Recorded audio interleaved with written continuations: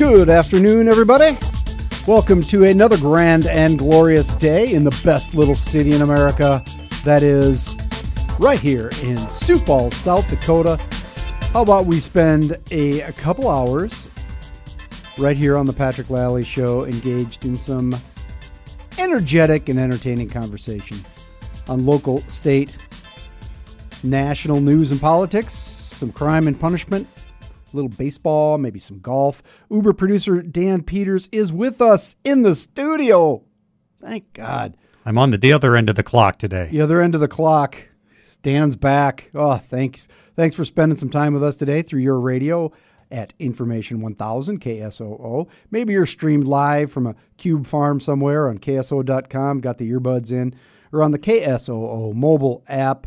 Maybe you're just lounging by the pool with the app. That's okay. Remember, you can always follow along on Facebook Live. I got a little better connection today, so that's working. Actually, I've resorted to using my own personal hotspot over here in the corner of the results. Whoa, that's your own investment on this thing. Okay. Thankfully, I have unlimited data. So, but yeah, I've been struggling with the, maybe we should get the engineers in here, get the guys who turn the screws and such, and figure out what's wrong with the Wi-Fi. It's not happening. We have some technical issues with the Wi-Fi. I get connected, I get kicked off. I get connected, I get kicked off. So, emergency backup, I went with the personal hotspot, and it seems to be working. All cylinders. Did they ever do that federal let's say the federal suggestion of turning your router on and off, rebooting it because of the security threats that they have mentioned like over the last couple of weeks? We should check that because we might be getting like hacked by the Russians or something. It's very possible, or the North Koreans. Or yeah, I mean, there's any number of people out there who might want to keep me off Facebook though. That's a kind of a long list, including the Russians and North Koreans. No doubt, but I would imagine that Edward Snowden might be your savior. He might be able to stash that information in a very safe place. You know, this is no propaganda radio here, man. This is no talking point zone on the Patrick Lally Show. So, some people they're enemies of truth, Dan. Enemies of truth. And so they might want to shut us down, but we'll keep going. The enemies of truth, they will fall on their own sword. That's because of their efforts. They put themselves in peril because the truth will always win. The truth always wins, Dan. That's exactly it. God. See, people, Dan and I, we're not the same person, all right? This is not a show where you've got an echo chamber. I mean, I got a big room, but it's not an echo chamber, all right? And yet we're able to find common ground in the truth, because the truth shall set you free. Dan's been set free from the morning shift. I was covering Chad McKenzie on the Main Street Cafe, that 5 to 8 show that I never listened to because I'm not up that early. Yeah, that's not true. I do listen, just not till 7:30. But so you've had to cover because Chad's out for a bit. Yeah, and Stacy Bauer she can come in a couple of days this week. So I will be on again Thursday and Friday. So Dan's bouncing back and forth between the sunrise shift and the normal person shift, and that's a tough thing to do. You're looking a little peaked, my friend. You're looking just a little bit tired. The first part of it is not that I can't go to bed early. I can, but it seems like there are frequent wake-ups during the night. Yep. It's like, okay, it's midnight. Okay, there's another 3.5 hours before the alert. Okay, it's 1 o'clock. And then it gets to be 3 o'clock. I'm like, oh, man, only a half an hour. And then it's like 3:15. Well, for crying out loud. See, I would squeeze every last... if I woke up at 3:26, I'd say, I got 4 more minutes. I'm going to sleep at least 3.5 of those. I normally would, but I can't. It's just like the clock says it's close enough. I'm like, I might as well get up. It's the stress. It's the stress of having that hanging over your head. I know. And then I know I slept much better last night. Good. There were less interruptions. Good. But I think I had a little bit of a hangover effect earlier today. Yeah. So that was that was one where I was like, okay, I know what I have to do, but it's like my mind is not allowing me to do this right now. No. Uber producer Dan Peters needs a little nappy time. That's what we need. A little nappy time about 11, right? Oh, that would have been nice. Well, Dan's here in studio with us today and tomorrow, and then we're flying solo Thursday and Friday, so we'll do our best. We're glad to have him today because we have a great show for you today. Our guests include Libby Screen of the ACLU of South Dakota. She is here to discuss Mayor Paul Tenhaken's recent creation of a street-level drug enforcement unit in the SFPD. Changing some tactics there. The common man is the weird friend of the day, and he's just back from a big trip up there to Target Field, so we're going to talk about that. Blogger Corey Heidelberger of DakotaFreePress.com is in for the first time since the primary, so we're going to look at his prediction, see how he did. And I'll have a P&L statement just after the next break. Today's topic, Trump and food stamps. Trump and food stamps. You're going to want to stick close. This is the Patrick Lally Show, Information 1000 KSOO.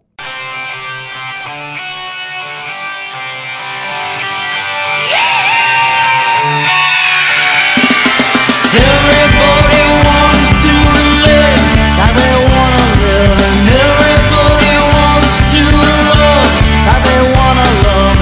Everybody wants to be closer to free. 3:16 on the Patrick Lally Show, Information 1000 KSOO. We're back with the Bodines today after a short hiatus. If you were with us yesterday, couldn't find the song. The system was gone. It's back today, though. It's all good. It's good. We're fine. Of course, Closer to Free, the anthem of the P&L statement. And looking through the news today, a couple things that caught my eye that I need to bring up to you good people out there in Radio Land, as the old saying goes. The first is local, and it is a story that I believe just broke today from a friend of the show, Jonathan Ellis at Argus Leader Media, who we got to get back on here real soon because I want to talk to him about this issue in particular. And that is the lawsuit against it was the Department of Agriculture originally over the food stamp information, SNAP. You know, the old, we wanted to know back in the day, 7 years ago, there was a story that we were working on where we just wanted to know where people bought their food in South Dakota, right? Simple enough question. It was a basic story on food deserts. In rural South Dakota, how far do people have to go to get decent food? Seems like a simple thing, right? Turns out not so simple because we wanted to find out where people used food stamps. Seemed like a logical thing, right? No. Not going to tell you. Not going to do it. And as it turns out, it wasn't so much the Department of Agriculture that was the problem. It was the retailers, the grocers. They have fought tooth and nail over this deal. Just hundreds of thousands of dollars in legal fees by the grocers associations. And now this is a local bit of this. So this thing has gone back and forth for 7 years in federal court and has been up to the 8th Circuit Court of Appeals a couple times and was finally won by Argus Leader Media to get the information on where our dollars are spent for food stamps. Well, now there is a effort underway to get Congress, our old friends in Congress, who are currently putting together the next farm bill, to insert in there an amendment that would block the release of this information. And I just want to let you know it is $70 billion a year.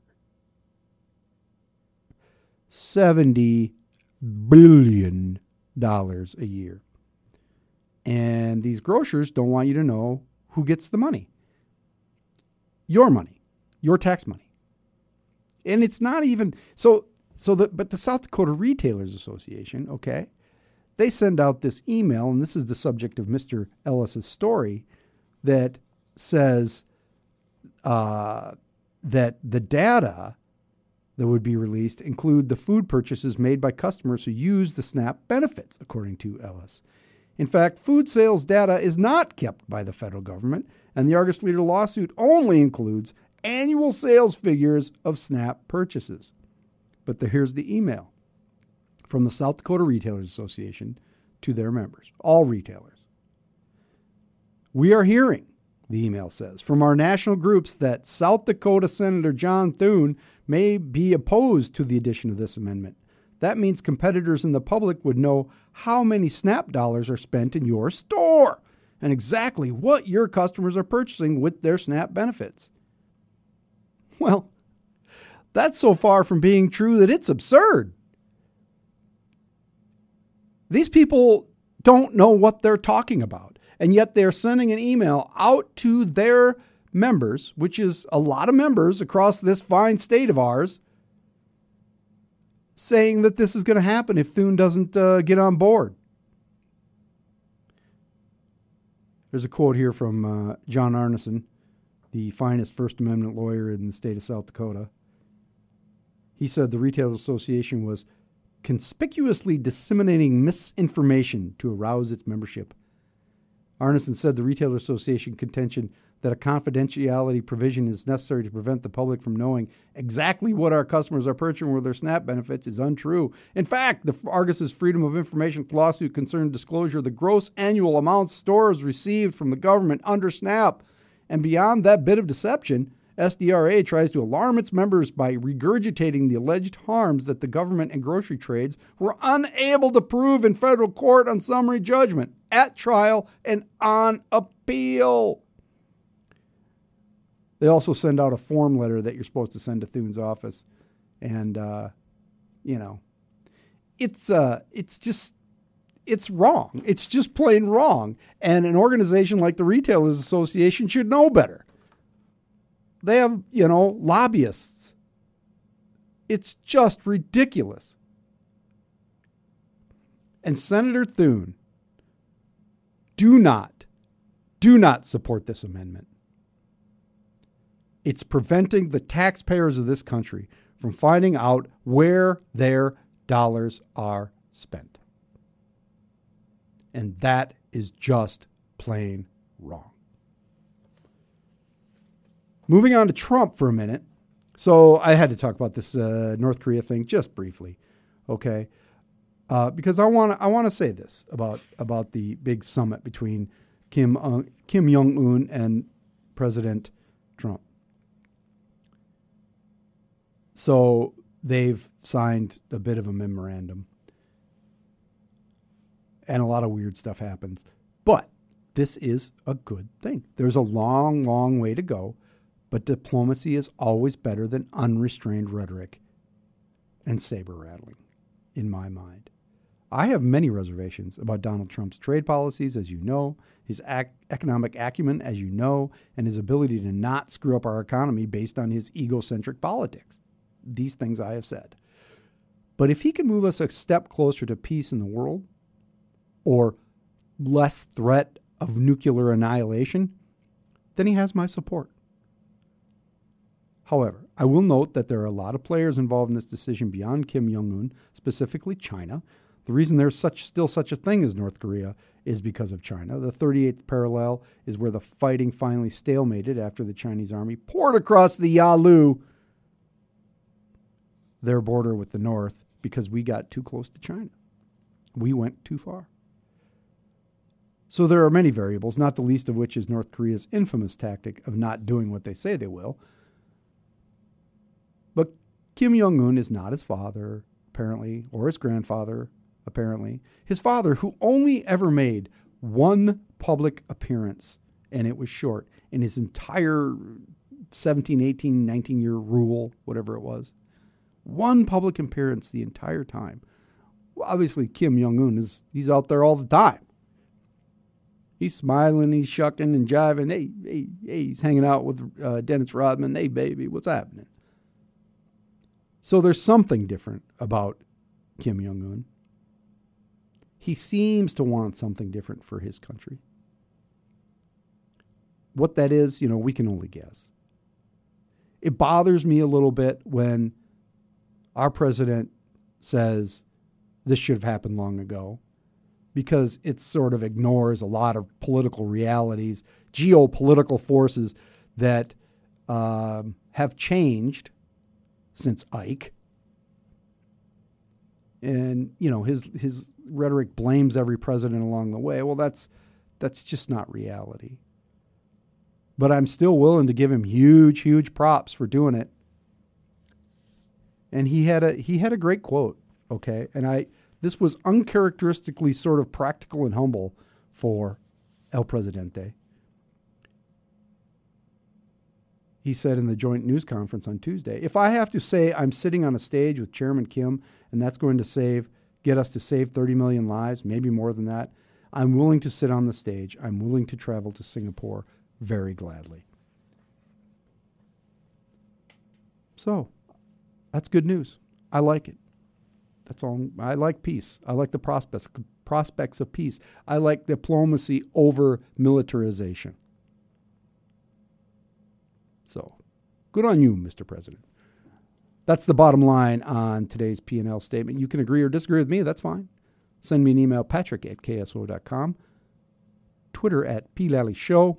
Coming up just after the news and weather with Mr. Dan Peters, we're going to talk to the common man, fresh back from Target Field up in beautiful downtown Minneapolis. This is the Patrick Lally Show, Information 1000, KSOO.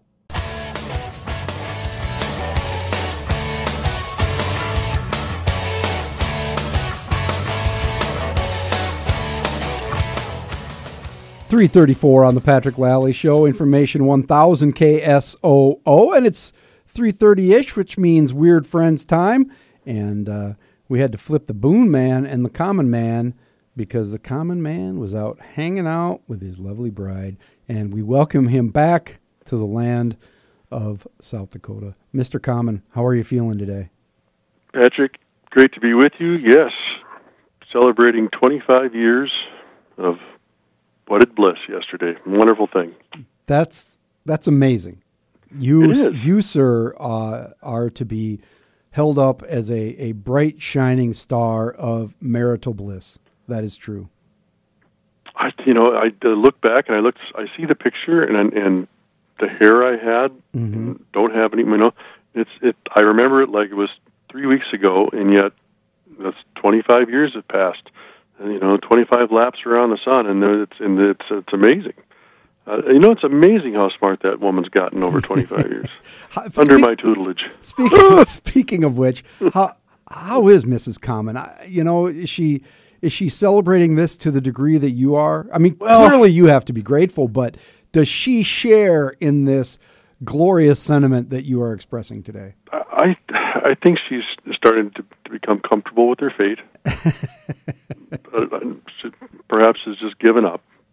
I don't know. Yeah, but there seems to be a resignation to her that there's just okay. Yeah. He ain't that bad. He's still employed. He's got a job. He doesn't have a lawnmower, but he's employed. No lawnmower yet. That's still out to lunch, but that's we're getting there. What have you? Please, Mr. Common, impart upon us some thoughts, some nuggets of wisdom from life, 25 years of life with Mrs. Common. One thing that I've learned, and this is a very important thing, and I'm going to tease this in a provocative way. I mean, there's one thing that you need to be able to do with your wife for your entire lifetime, and you got to be able to do it with that one woman for the rest of your life, and that thing is fight. It's the truth. You have to be able to disagree because anytime you're going to spend that much time with any particular individual, you're going to disagree, you're going to argue, you're going to bicker. But the key to it is to be able to fight reasonably, mostly rationally, and still respect them and realize that even though you're not getting along right at that very moment, you still respect them and love them at the end of the day. But that they're just wrong. Are you a never go to bed angry guy? No. No. Okay, good. That's happened plenty of times. I think the biggest thing is if you wake up angry. Yeah. Because many times I've gone, shut my eyes and been completely frustrated, and then woken up and gone, not that big a deal. Now, here's the thing. As I look at that particular point, not to belabor it, I see, knowing Mrs. Common as I do, Mm-hmm. I think I would see she has no trouble with the fighting part. No, she loves it. And I don't. I'm not. I'm not. I just not that big on that, and which frustrates the tar out of her because she likes to, get into a good spat every now and then. But I just like, it seems like you're kind of upset. Maybe we should talk about this later. Pretty good strategy, I might add. On my I can imagine that. I can see that where she said, Johnny. And you're just kind of over there. I'm watching the Twins.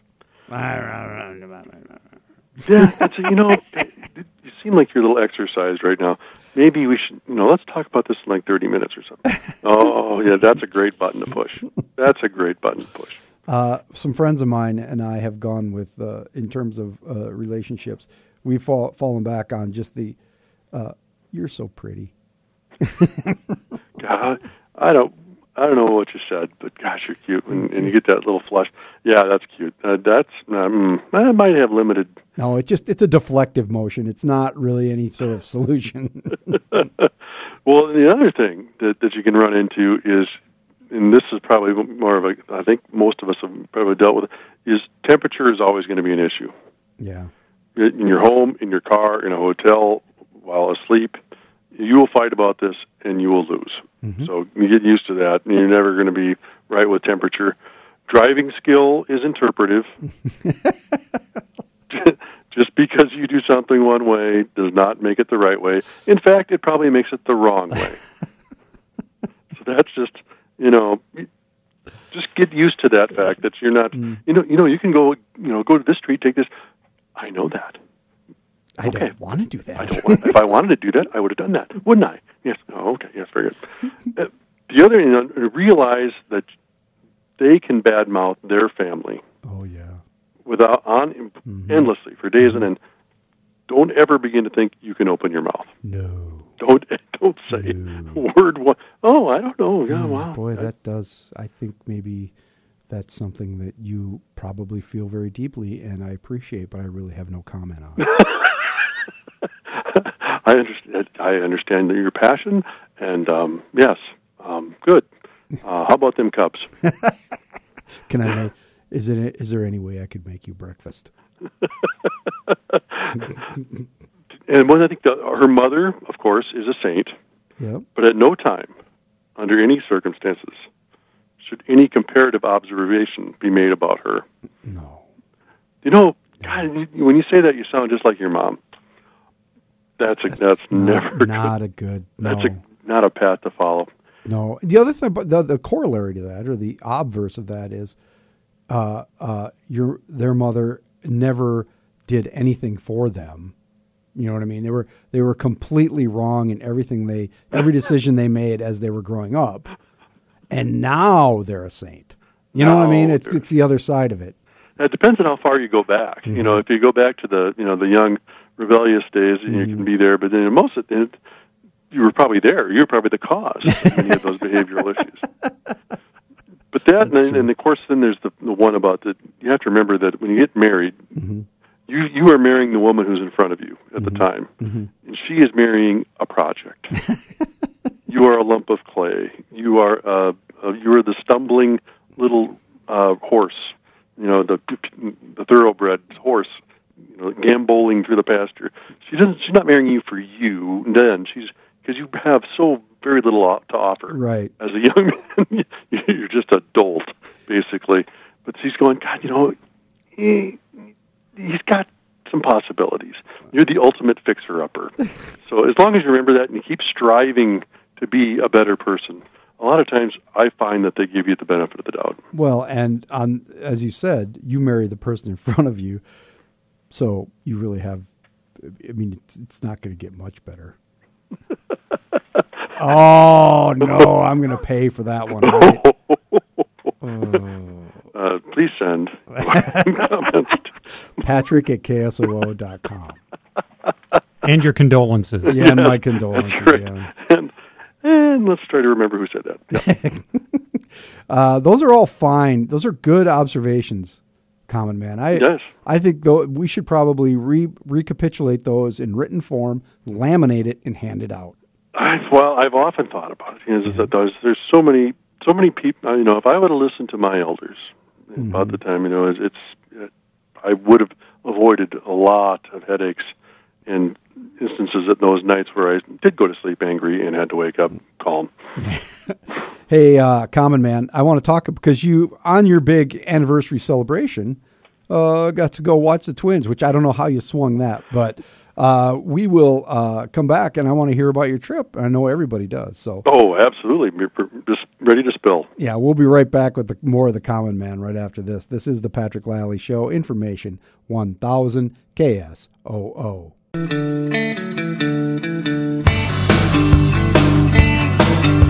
Write you a letter tomorrow. 346 on the Patrick Lally Show. Information 1000 KSOO. And we return to our conversation with the Common Man on an extended dance play version of My Weird Friends. Common Man, we talked about it. It's your 25th anniversary. Yesterday was the date. But you went on kind of a whirlwind anniversary tour up to the cities. How'd that go? We did. We took our kids and went up and saw the Twins game. Whoa. You took your kids? Well, they're kind of part of the package. Well, but they're adults. I know, but they wanted to go. They wanted to go with. Yes. Okay. And so we took them to that. And this is, probably the kicker for me in this whole marriage thing was then when I said, hey, where should we go on our honeymoon? When I was, and my wife said, let's go to Wrigley Field and see the Cubs. What? I said, God, I got to throw a rope around that woman. That one's a keeper. That's pretty And so every anniversary ever since then, we've gone to a baseball game. So we're always at a baseball game, one way or the other. That's impressive. So my only question about bringing the kids is, since they're adults, they're working adults, did they pick up the tab at all? Oh, of course not. No. Let's nothing says I love you like, here you go, Dad. I've got to go to the bathroom. Yeah. How about let's spread that big, those two gingers love around there, old fella. But yeah, so we did. It was great. And Target Field is an amazing place, and it love the atmosphere, and it's great. Not just because it's not a hot dog anymore. Because like Humphrey Bogart was the famous one for saying, a hot dog at the ball game is better than a steak at the Ritz. So when you go there, you're I'm impressed by the fare of cool things that there are to eat and drink at the ball game anymore. Of course, you're going to pay for it. A little bit. I don't mind the paying. There is so much. Some of it is completely over the top. Oh, well, yes. And for example, the Ken Herbeck Bloody Mary, which is it's anytime you get a 3-skewer Bloody Mary. You're talking about a bloody. Now it's $23. $23. Really? But you get a Bloody Mary, and depending on the day, it'll either have a pizza or a bacon cheeseburger slider, a breakfast sausage, 3 chunks of other sausage, a pickle, an olive, and then a hot pepper, all in it. So now it's $23. Well, that's a lot of food. You have a cheeseburger, a slice of pizza, and a breakfast sausage sandwich. I like a sausage. Yeah, that is kind of the embodiment of Ken Herbeck, isn't it? Oh, yeah. A guy who retired when he was 33 years old because he'd just gotten too darn fat to play baseball. And it hasn't gotten any better since. He goes, you know what? I like this sports thing, but I'm going to switch to ice fishing. And Carrier commercials. And, Schmidt beer, and it just keeps, why not? No, he's one of those guys that's going to go down as, one of the greatest legends of Minnesota sports. I mean, because they won, they were good, and just because he was such a bubba. Oh, and a man of the people, Bloomington Kennedy High School. He grew up in the shadow of the lights of Old Met Stadium. That's all the old stories. Speaking of another Twins legend who also has a pretty good food product up there, is Tony Oliva, who's got the Cuban sandwich there. Yeah, that's good stuff, baby. And and it's more reasonably priced. It's about $8-9, and that's pretty darn good if you're into that sort of thing. I expect that at the ballpark. But my favorite, and I will mispronounce it, is and I find it, I search for it. It's the Kramarczyk's Ukrainian sausage. What? Oh, God. I have not had that. This is new to me. So it's a big stand when you walk up, and there's the people are back there doing it. And when you walk up, they've got like 18 pounds of onions grilling on top of the grill, and they've got the sausage with they've got brats, they've got Polish, and something else. And so when I walk up there, and the gentleman looks me in the eye, and I say Polish, and he politely looks at me and he says, "Would you like grilled onions and sauerkraut?" And I said, "Yes." And he takes out what looks to be a forklift and puts this thing on his bun, and with about 2 pounds of sauerkraut and grilled onions on top of it. And I am completely socially unacceptable. I'm a leper for the way I smell for about 3 days after that. You know what else? I can't eat that anymore. You know what I mean? If I ate that by the 6th inning, I'd be like sitting in my chair, just kind of bent over in abdominal pain. Well, that's where the alcohol comes in. You have to kill these things properly. All the stomach lining has to be neutralized before. So that's where the 2 gingers with the lemon lime. The Irish whiskey. Yes. Oh, delightful on a hot sunny day. Okay, now going back to bringing the kids with you. Mm-hmm. All right. You didn't have to drive at all, did you? Oh, yeah. Oh, of course, yeah. Mm-hmm. Come on, man. You at least could have had a chauffeur. No. Nope. Yeah. So that's What game did you see? When were you there? I saw the Sunday game, 7-5 victory. Oh, yeah, against the hated California Angels. Yeah, it was fun. We got to see Mike Trout took an 0 for 5, and the kid they brought up from AAA, Jake Cave, for the Twins. They brought him up, and he hit 3 for 4 with the home run that he hit halfway to Yosemite. God, it was fun. It was a great day. Did you get to see? What's the dude? He's the next Babe Ruth. What's his name? Well, he's out. Ohtani. Oh, he's out. Yes, Tommy John. 2nd-degree sprain of his ulnar collateral ligament, or one of them ligaments in his elbow. Bye-bye. Yeah. That was fun while it lasted, right? Well, yeah. We'll see you in 2020 if he has Tommy John. That's crazy. Well, the thing about him, though, is he may not. He has the capability to come back as a position player, not necessarily right away as a pitcher. So he may not be out as long, right? He could DH. I would imagine with the amount of money they have invested in him, that they'll wait until he's ready to come back, period. And he may not. Oh, God. I mean, I would, if I was the Angels, I'd say, man, we can always sign pitchers. When did this happen? Was I out of the country? It was like a couple weeks. It was the start he had before he would have been scheduled to start in Minnesota. Oh, so, of course, but that's, he's going to be in Minnesota. Oh, no, he's not. Well, still, they still have Albert, right? Albert's looking a little creaky. Looking a little more like Kent Herbeck. Well, he had a 2-run base hit that, it looked like someone had shot it. It was got jammed and it went over. And it's like, and then watching him run, not good. It's Patrick. Me and Tom Mork look like Usain Bolt. That joke is so inside and still funny. Tommy, we love you. Yeah, but you're really slow. I hope he's listening.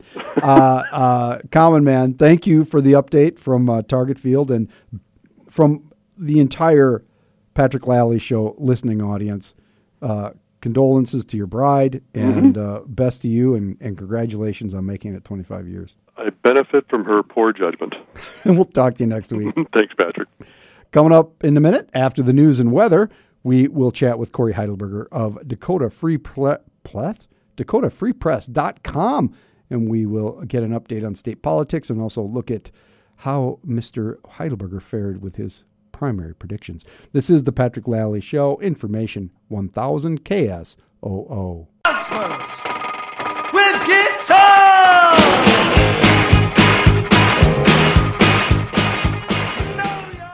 3 358 on the Patrick Lally Show. Information 1000 KSOO. Coming up on Friday, as every Friday all summer, Fridays on the Plaza, 11:30 a.m. to 2 p.m. in the Plaza outside the KSFY studio at 325 South 1st Avenue. Our friends down there at KSFY have a good old time on Fridays at noon. Live music, food, all kinds of good stuff. Lemonade and kebabs. More information and more events, go to KSO.com. Coming up after the news and weather with Mr. Dan Peters, it's blogger Corey Heidelberger, and then Libby Screen from the ACLU. This is the Patrick Lally Show, Information 1000 KSOO.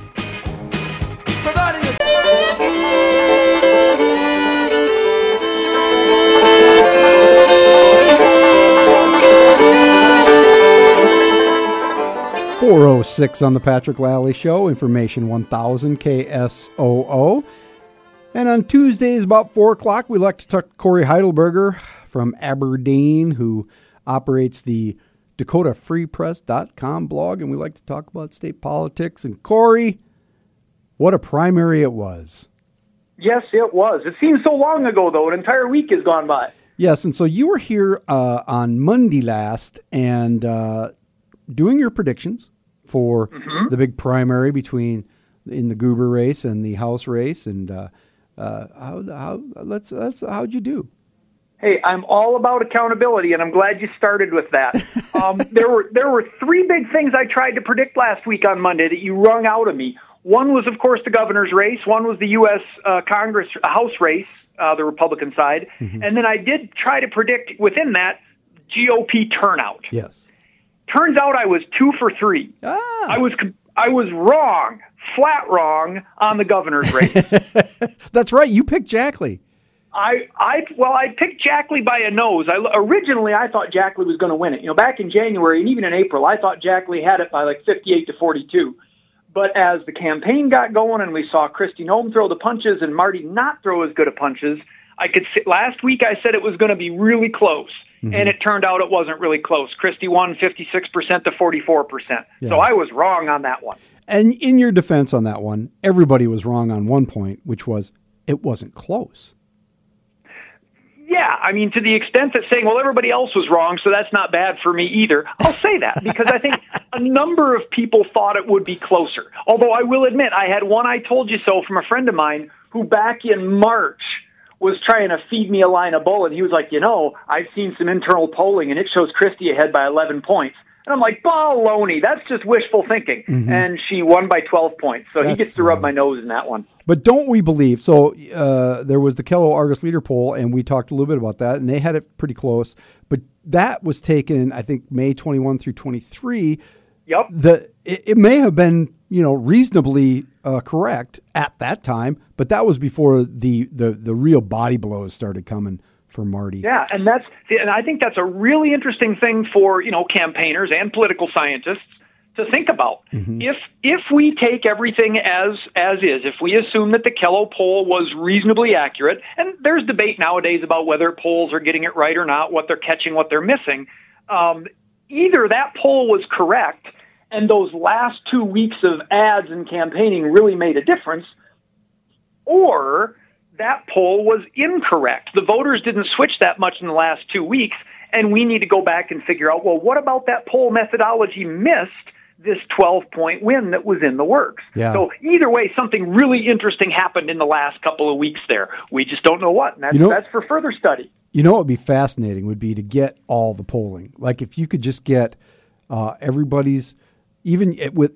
take all the who paid for it and all that off of it, whatever campaign, and get 8 or 10 of them together and see what correlations there were at different times. That would be fascinating to see what poll might have been wrong.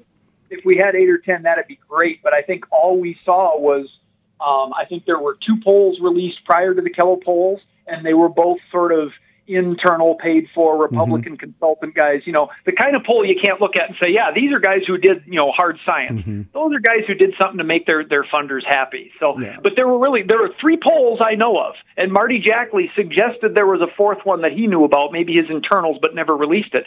So that's kind of the thing with our elections. We just don't have enough polling on them to get an idea what's going on beforehand. Yeah. We have to show up and vote. Imagine that. Aw, that's how it goes. So we were a little off on that one. House, pretty much dead on, right? I was close enough. On House, I said Dusty 45, Chantel 30, Neil Tapio 25, and it turned out Dusty won with 47, Chantel 29, and Tapio 24. So, give me a couple percentage points either way. I gave Chantel and Tapio each one too much, and I gave Dusty two too little. That was the switch that happened. So House worked out the way I thought. But that's and a then win. on top That's of that, a win for you. Yep. We'll call that a win. I'll take it. You bet. So, just if to the extent the Swami gets points, there you go. And then I was right about turnout because I was trying to look at trends and contests from the past several years to figure out, well, how many Republicans are actually going to show up? And those predictions I gave you last week, I based them on my assumption that 40% of Republicans would turn out. And lo and behold, Republican turnout in the governor's race was 40.18%. In the House race, turnout was 41.00%. So a few more Republicans voted in the House race than did in the governor's race, but they were both, bang, right there within a percentage point of what I thought they would be. Now, and we may have to come back and talk about this, but in the Sioux Falls Metro, it was much lower than that, though, wasn't it? Yes. Sioux Falls was remarkably low. And keep in mind, I'm not talking about turnout among all voters because obviously Democrats and independents, they didn't have much of anything to turn out for. Mm-hmm. I'm talking just turnout among Republicans. Mm-hmm. Statewide, the average for Republicans was, 40%, little better. In Minnehaha County, only 32% of your Republicans turned out to vote. That's interesting. That's very interesting. Well, and that was even with, Sioux Falls in the metro area, there were a lot of legislative primaries going on. You had Deb Soholt, you had District 13 going on, District 9 in Hartford, there was one going on. There were a lot of primaries happening that could have brought Republicans out along with, the top ticket races. That's very interesting. The disparity is stark. And maybe we'll talk a little bit about what that means for everybody else going forward when we come back after this short break. We'll be chatting more with Corey Heidelberger from the Dakota Free Press blog just after this message. This is the Patrick Lally Show, Information 1000 KSOO. 418 on the Patrick Lally Show, Information 1000 KSOO. Straight all of my money for one last pack of strings.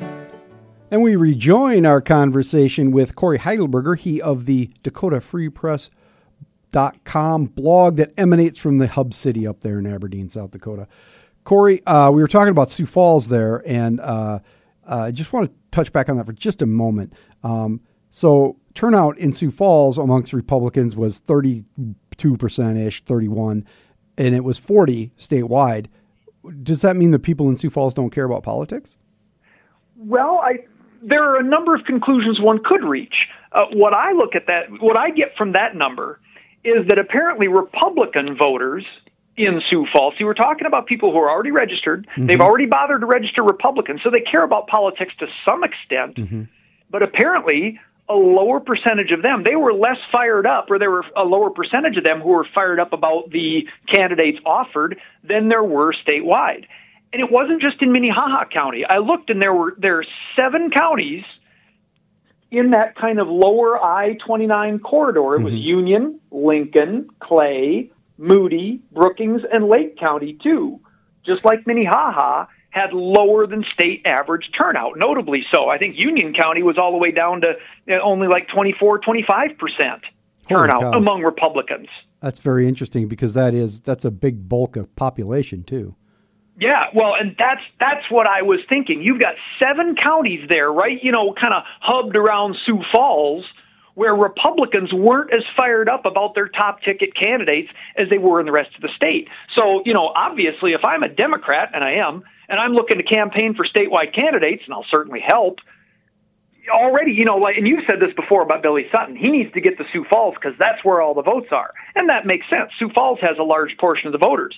But when those counties, those 7 I just listed, from Brookings on down to Union and Clay, when they've got 37% of South Dakota's voters, and the Republicans there right now appear to be less enthusiastic about their candidates than Republicans elsewhere, that's all the more reason to spend an extra day or two in the big city and the counties nearby and be campaigning hard, because if Republicans aren't enthusiastic, others may be more enthusiastic, and you have a better chance of improving your margins if you're a Democrat in those areas where Republicans aren't as excited. That's a very interesting point.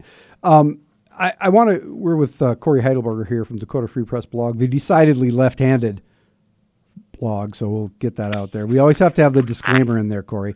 No problem. I know you embrace it willingly. That's right. I think disclaimer is the wrong term. It's a proclaimer. Yeah, I proclaim my leftiness. There you go. Let's talk. You had this post not so long ago, last couple of days, on like 7 reasons that Trumpism failed in the South Dakota primary. And yes. I'm curious. 7's a lot of points. Why do you think that that's true? I'll burn through them for you. Let's see what I think. And with the disclaimer this time that I recognize every one of these has a flip side. They're all arguable. This isn't gospel. This is just observations one could look at if you need to be optimistic and say maybe Trumpism isn't as strong when Trump isn't on the ballot. Number one sign of that is Neil Tapio lost. He was the guy who, he was Trump's campaign director supposedly in South Dakota. He said, I'm Trump, blah, blah, blah. Lost. 3rd place in the House race. Second sign, though, is Chantel Krebs lost, too. She was playing Trump she was trying to out-Trump Tapio. She thought she tacked that way, and she only won 2 counties. Neil Tapio won 2 counties. Chantel Krebs won 2 counties. Dusty swept it from him. So those 2 are signs that Trumpism, without Trump in town, just doesn't work. Third one, Ed Randazzo. This is a guy, he runs the Family Heritage Alliance, this arch-conservative group out in Rapid City. He ran for a legislative seat, and he was beat by a moderate scientific Republican engineer lady and by a dead man. Oh, that's right. The guy who, the incumbent in that race, passed away. Passed away at the end of April, too late to be taken off the ballot, so his name was still there. And Ed Randazzo, who's a big Trumpist, still lost to him. So there's sign number 3 that Trumpism doesn't work way down ticket. Fourth one, big one, Dennis Dugard's endorsees won. Yeah, that is big. He gave $1,000 to Dusty Johnson and endorsed him all along. Dusty won.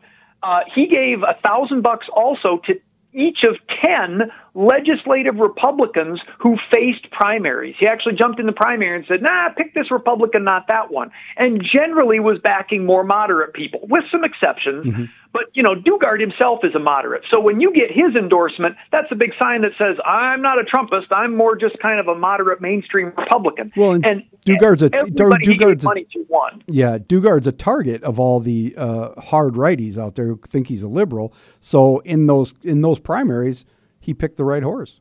You bet. And in the past, that didn't happen. In 2012 and 2016, he endorsed and was pretty much 50-50 on win-loss record, and arch conservatives would beat his people. This time, 10 of his picks, he gave money to at least 11 Republicans. There was only one of those incumbents or one of those endorsees who lost. So Dugard, moderation, worked better this time. Fifth one, incumbents won.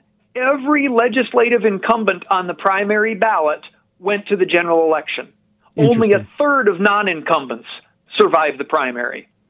That's a amazing number, isn't it? All in a primary where there's the alleged discord, and there is plenty of discord, but the degree to which it is rampant in the mainstream Republican Party would suggest that those results would suggest that's not true.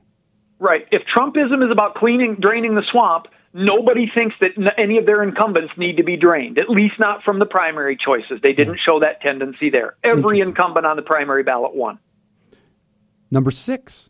This is local. Up here in Aberdeen, we had 3 kind of arch-right Republican activists who kind of, snuggle up to Trumpism, ran for sheriff and ran for city council seats. And they all 3 lost. Dan Kaiser lost the sheriff's race to the incumbent sheriff. Char Cornelius, Republican Party chair here, she lost her city council race to an incumbent Democrat on the city council. Then another guy, new guy, Dan Richard, he lost his race to an incumbent who was also a Republican, but was more of a moderate Chamber of Commerce guy. So there are 3 local Republicans in Aberdeen, for Pete's sake, where we've got all the Neil Tapio anti-Muslim rallies. Still didn't make any progress against kind of your mainstream powers that be incumbents. And number 7. The last one, I threw this in. Rapid City voters approved their new arena. Yeah.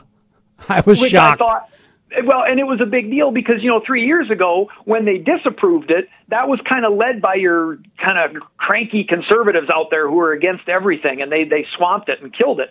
This time they got bigger turnout in that vote, but it flipped the result and went huge for yes, which that didn't feel like a Trumpy vote to me. That felt like just business as usual. Government needs to invest. Here we go. And that doesn't sound very Trumpy to me. So there you go. If you need optimism to think Trumpism isn't winning in South Dakota, there are my reasons. You can look at last week's primary and say, hey, we're smarter than we thought. And you can go read all about it at DakotaFreePress.com, and you can get in there and comments and argue with everybody else who's in there, right? You betcha. I'm glad to have alternate opinions. I could be wrong. Corey Heidelberger, a regular appearance here most Tuesdays on the Patrick Lally Show. We thank you, sir. Thank you, Patrick. Have a great week. Coming up after the break here, news and weather with Mr. Dan Peters, we've got Libby Screen from the ACLU of South Dakota. We'll be chatting about drug enforcement in the city of Sioux Falls. This is the Patrick Lally Show, Information 1000 KSOO. But you don't see him, do you, dear? 3:4. I'm in the wrong hour.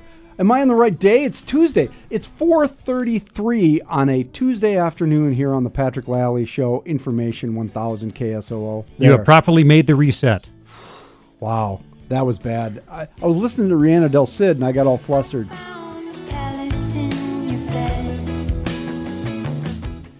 Now, there you go. Well, I'm very happy to have back in studio after a short break on a different topic. Libby Screen, who is with the ACLU of South Dakota. You are like the government affairs, you're the lobbyist, you do all the hard work while the rest of the staff sits here in Sioux Falls and just cuddles up around a warm fire, right? Yes, that is exactly right. I am the policy director at the ACLU of South Dakota and the hardest worker on the team. Yeah, we already knew that. And so that's because Heather Smith, who's the director, she's not here today. So yeah, so we can talk about her. Yeah, exactly. I'm sure she's not listening. But we wanted to have Libby back because since you were here last, the mayor, Paul Tenhaken, has announced he has created this kind of street-level drug enforcement unit made up. It's 2 officers, but with the goal here of working up the ladder of drug users. That's essentially the way you understand it as well, right? Yeah. Based on the reporting that has gone on around the topic, it seems that they are announcing this initiative with these officers focusing on narcotics and low-level offenses, low-level users. So we know that we've been talking about drug use as a real problem in South Dakota writ large because largely our violent crime rate certainly has not really gone up, and everybody's worried about crime. But drug crimes certainly have, and the nation as a whole has a sort of general substance abuse issue. What's wrong with hiring a few police officers or moving a couple of cops over to pursue the people or find out what's going around and like sweep up drug users and figure out what's going on? Yeah, so I think this new plan, we have no intention of criticizing the mayor or the police department, but I think that what we need to see is a more holistic solution. We would agree that drug use is a problem, but drug use has been a problem in this country for decades and decades. And if we could arrest and incarcerate our way out of addiction, I think we would have already solved this problem back in the 1970s.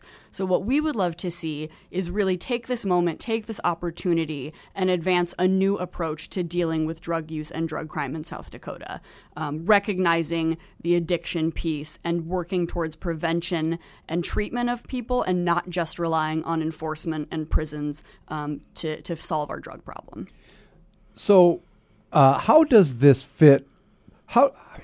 Why is the ACLU interested in this issue? Where's the intersection of civil liberty and drug addiction? Absolutely. one of our major priority issues as the ACLU of South Dakota is criminal justice and criminal justice reform. We really in our society, are at something of a breaking point, right? Nationally, we've got 2.2 million people in American jails and prisons. There was a report that came out this week indicating that South Dakota is one of the highest incarcerating states per capita. We are at a point where we are locking up more of our citizens than we ever have before, and it's not solving our problems. So our approach is that if we take a step back and we look at all of the things, the complicated things that lead to crime, and we find a better way forward, that we're going to be doing better for society. We're not going to be incarcerating people and stripping them of their rights, and we can kind of prevent that problem before we even get there. We're talking with Libby Screen. She is the policy director with the ACLU of South Dakota, and discussing enforcement, drug enforcement. When I talk to, say, Sheriff Mike Milstead, or before him, before Chief Burns was in place, we talked a lot about drug use, and Milstead in particular was saying he was deeply concerned with what he was seeing, to the point of being a little scared of it. How should we approach this then? If we want to move towards more prevention and treatment, but we've got people out there using drugs that we are afraid of, right? Yeah. We're afraid of these people. What do we do? I think you have to be able to delineate between people who are drug users and people who are high-level people who are bringing in drugs and distributing them and dealing them. I think that we make a mistake and do ourselves a disservice when we label everyone who is addicted to drugs as a criminal or someone we should be afraid of. I don't think that those two things, the idea of keeping communities safe and combating addiction in a smart way, I don't think that those two things are opposed. I think there are ways we can work together and recognize all of that to create systems that more appropriately deal with the underlying causes and that can actually stand a chance to get people off of drugs. What are those ways? So there are a lot of programs in cities that have sort of undertaken a new approach across the country. Some of them have invested in what's called LEAD, or law enforcement assisted diversion, and that's using police officers, giving police officers more latitude and discretion in the field to identify people who aren't a safety threat, aren't dangerous, but are just struggling with addiction, and to get them help before they ever end up in a courtroom. For people who are in the criminal justice system already, we've seen some wonderful things happening with drug courts in South Dakota. And I think having a government that really recognizes the value of that and is willing to invest in that will also pay dividends, and it will see lower recidivism rates in the future, because we know people that do complete drug court programs do have lower recidivism rates. We have embraced drug court in this state, but it is not statewide yet, is it? Isn't it still in select counties? Yes. And I think it's more difficult, in a rural county where there may be less resources. And that is an issue that even if we have a drug court here in Minnehaha County, we have to look to how our neighbors are coping with things, and the state has to take on that project writ large. Do you know how many counties it is? Do you remember? Off the top of my head, I'm not sure. I think it might be less than 5. Yeah, it may be just Minnehaha and Pennington and Hughes or something like that. Yeah. But that leaves, even in the metro, there's a lot of people out there who are maybe in court in a different county. Or, Minnehaha and Lincoln are one circuit, right? I believe so. So that encompasses a lot of folks. So you're a fan of drug courts? Yes, I am a fan. From a civil libertarian point of view? I do think so, yeah, because when you are about to enter a drug court program, you have a choice. I don't believe anyone is forced into drug court. So if you don't want to comply with those terms, then you don't have to, right? You go to jail. Then you go to jail. That's your option, and you have the ability to decide. The notion, too, of jail. Okay, and the other thing that I recall talking with Sheriff Milstead about on a few occasions is the fact that so many of the people who are in the county jail, which we have to expand, and we're trying to figure out how to do that, are minor drug offenses, or they can't get bail, or, so there's a lot of people in our jails that maybe don't need to be there. Is that something that you're focused on? Absolutely. When we're talking about people who are in jails pre-trial, what we really should be looking at is who presents an actual safety threat to the community. And if they don't present a safety threat to the community, there is no reason someone should be sitting in jail because they can't afford bail. So I think looking at that system and trying to empty out our jails from the people who don't need to be there really benefits us all. And, you know, it's harder to get good statistics on jail because it's a less permanent population, but we know that versus prison, right? But when we're incarcerating people, the average cost per day in South Dakota, at least for a prison inmate, is $53 a day. That's the average. When we're talking about women, it costs $82 a day to incarcerate a woman in prison in South Dakota. That's $30,000 per year. And when you look at the breakdown of our prison population and what people are there for, we know that especially among women, about 65% are there for drug crimes. So if we're going to be in Sioux Falls arresting low-level people and putting them into the system, we are going to be paying for it. And I think that that's something we really need to reckon with. We're going to come right back and talk more with Libby Screen. She's the policy director for the ACLU of South Dakota, and we're having a very good discussion. So you're going to want to stay here. This is the Patrick Lally Show, Information 1000 KSOO. 4:45 on the Patrick Lally Show, Information 1000 KSOO, and we return to our conversation with Libby Screen. She is the policy director for the ACLU of South Dakota. Do you still use the American Civil Liberties Union title, or has that just been, like so many organizations, used to be like the Association of Retired People, or what, ARP, right? We still use it, but it's just kind of a mouthful, so we shorten it.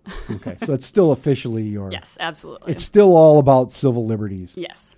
We were talking about drug enforcement and drug courts and everything else that goes into it. You know what people think and what they say when they hear this conversation, and that is you're just being soft on crime. And ultimately, yes, somebody may have an addiction, but they also end up committing other real crimes. Whether that's because of their addiction or not is not my problem. They should go to jail.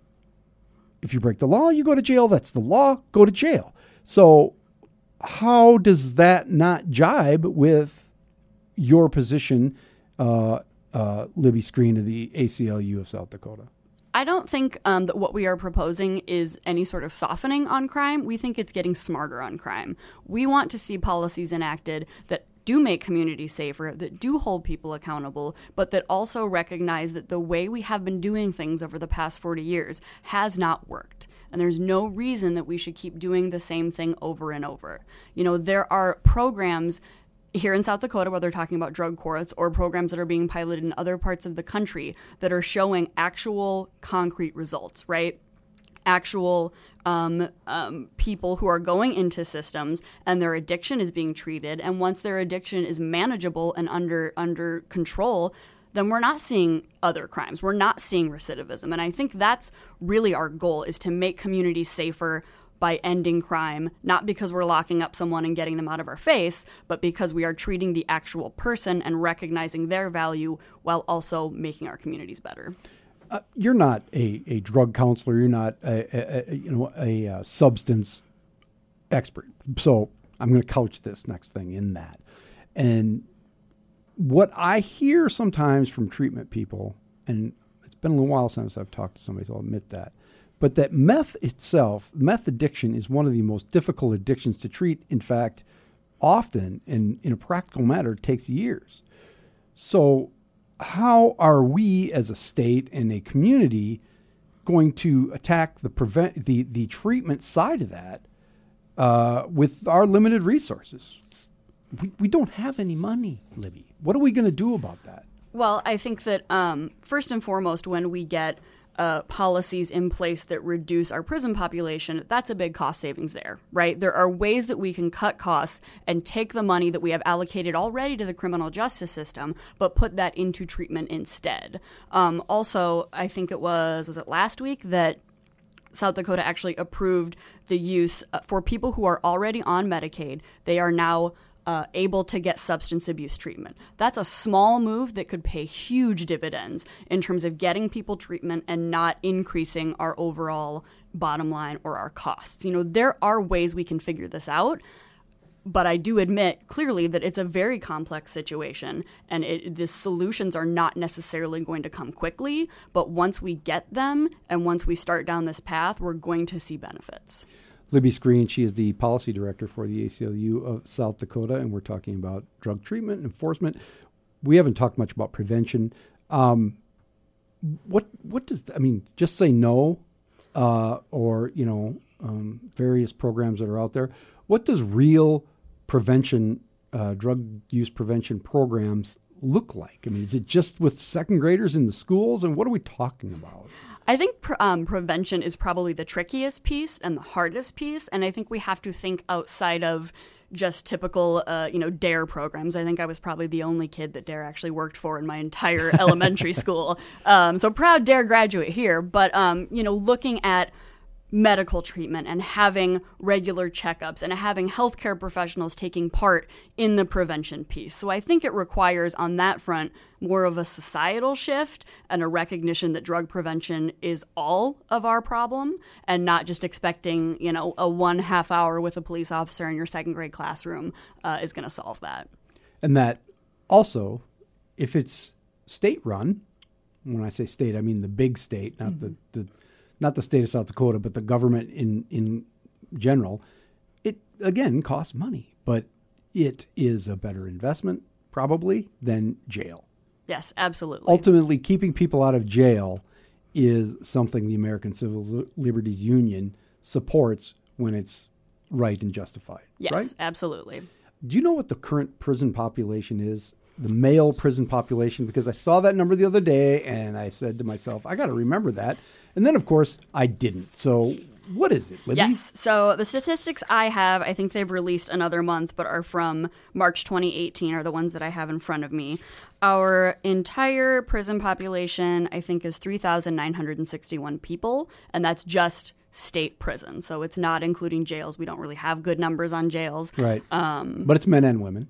Yep, that's men and women. What's interesting is that we're seeing an increase in women in prison, which I think is one of the reasons we're going to have to be looking at building another women's prison. Right. And part of that is being driven by drug crimes and drug arrests because we are locking up more women for drugs. And that's that was really my pushing. impression, and I my recollection was that the percentage of women in our state prison for drugs was higher than men, certainly. Yeah, significantly higher. As of April 2018, about 65% of our women's prison population was in for drugs, contrasted to only 27% of our male population. Not that the folks who weren't in prison for drugs as men weren't addicted in some way. They just ended up getting convicted on something else. Right.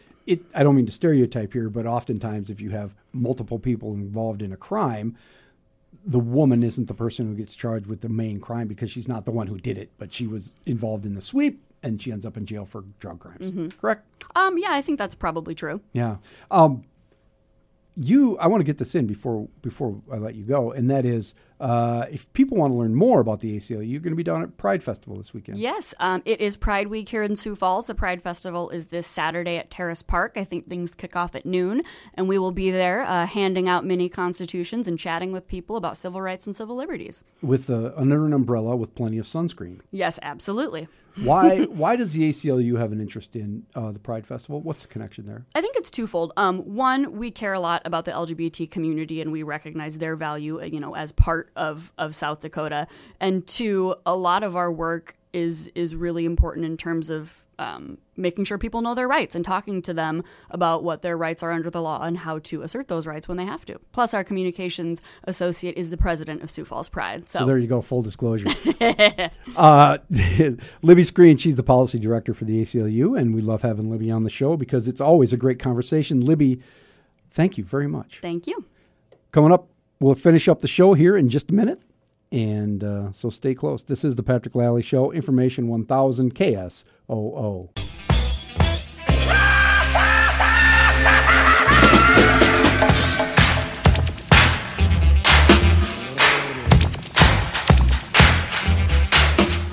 457 on the Patrick Lally Show. Information 1000 KSOO.